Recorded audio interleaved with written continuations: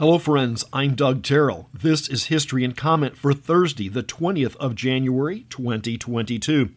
Richard Henry Lee, President of the Continental Congress, is born in 1732.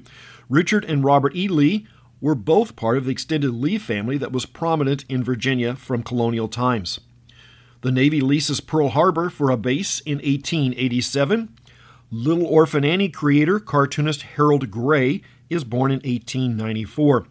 Longtime actor and comedian across multiple formats and centenarian George Burns is born in 1896. Burns is one of the few actors that went from vaudeville to television.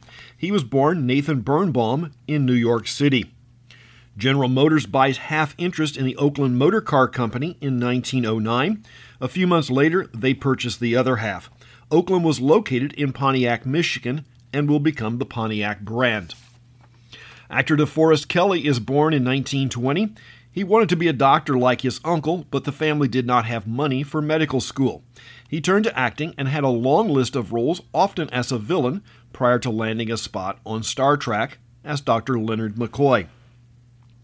The first talking film was produced in 1927. 2 years later, the first with sound was shot outdoors as opposed to an indoor soundstage. The film in Old Arizona. Early stock car driver Glenn Fireball Roberts is born in 1929. The Fireball Adventure Rally is a legacy of Roberts. It can be found on streaming TV. Astronaut and second man on the moon Edwin Buzz Aldrin is born in 1930. Aldrin graduated third in the class of 1951 from the Military Academy at West Point with a degree in engineering.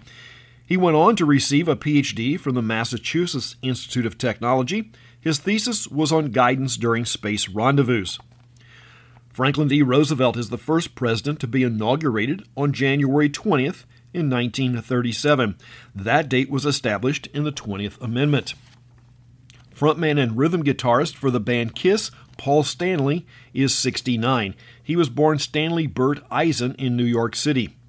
Country singer and songwriter John Michael Montgomery is 57. He hails from Kentucky.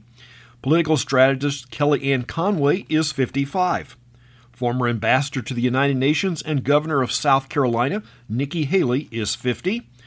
Martin Luther King Jr. Day is first celebrated as a federal holiday in 1986. And that's History and Comment for the 20th day of January. I'm Doug Terrell. Now go and do something worth remembering.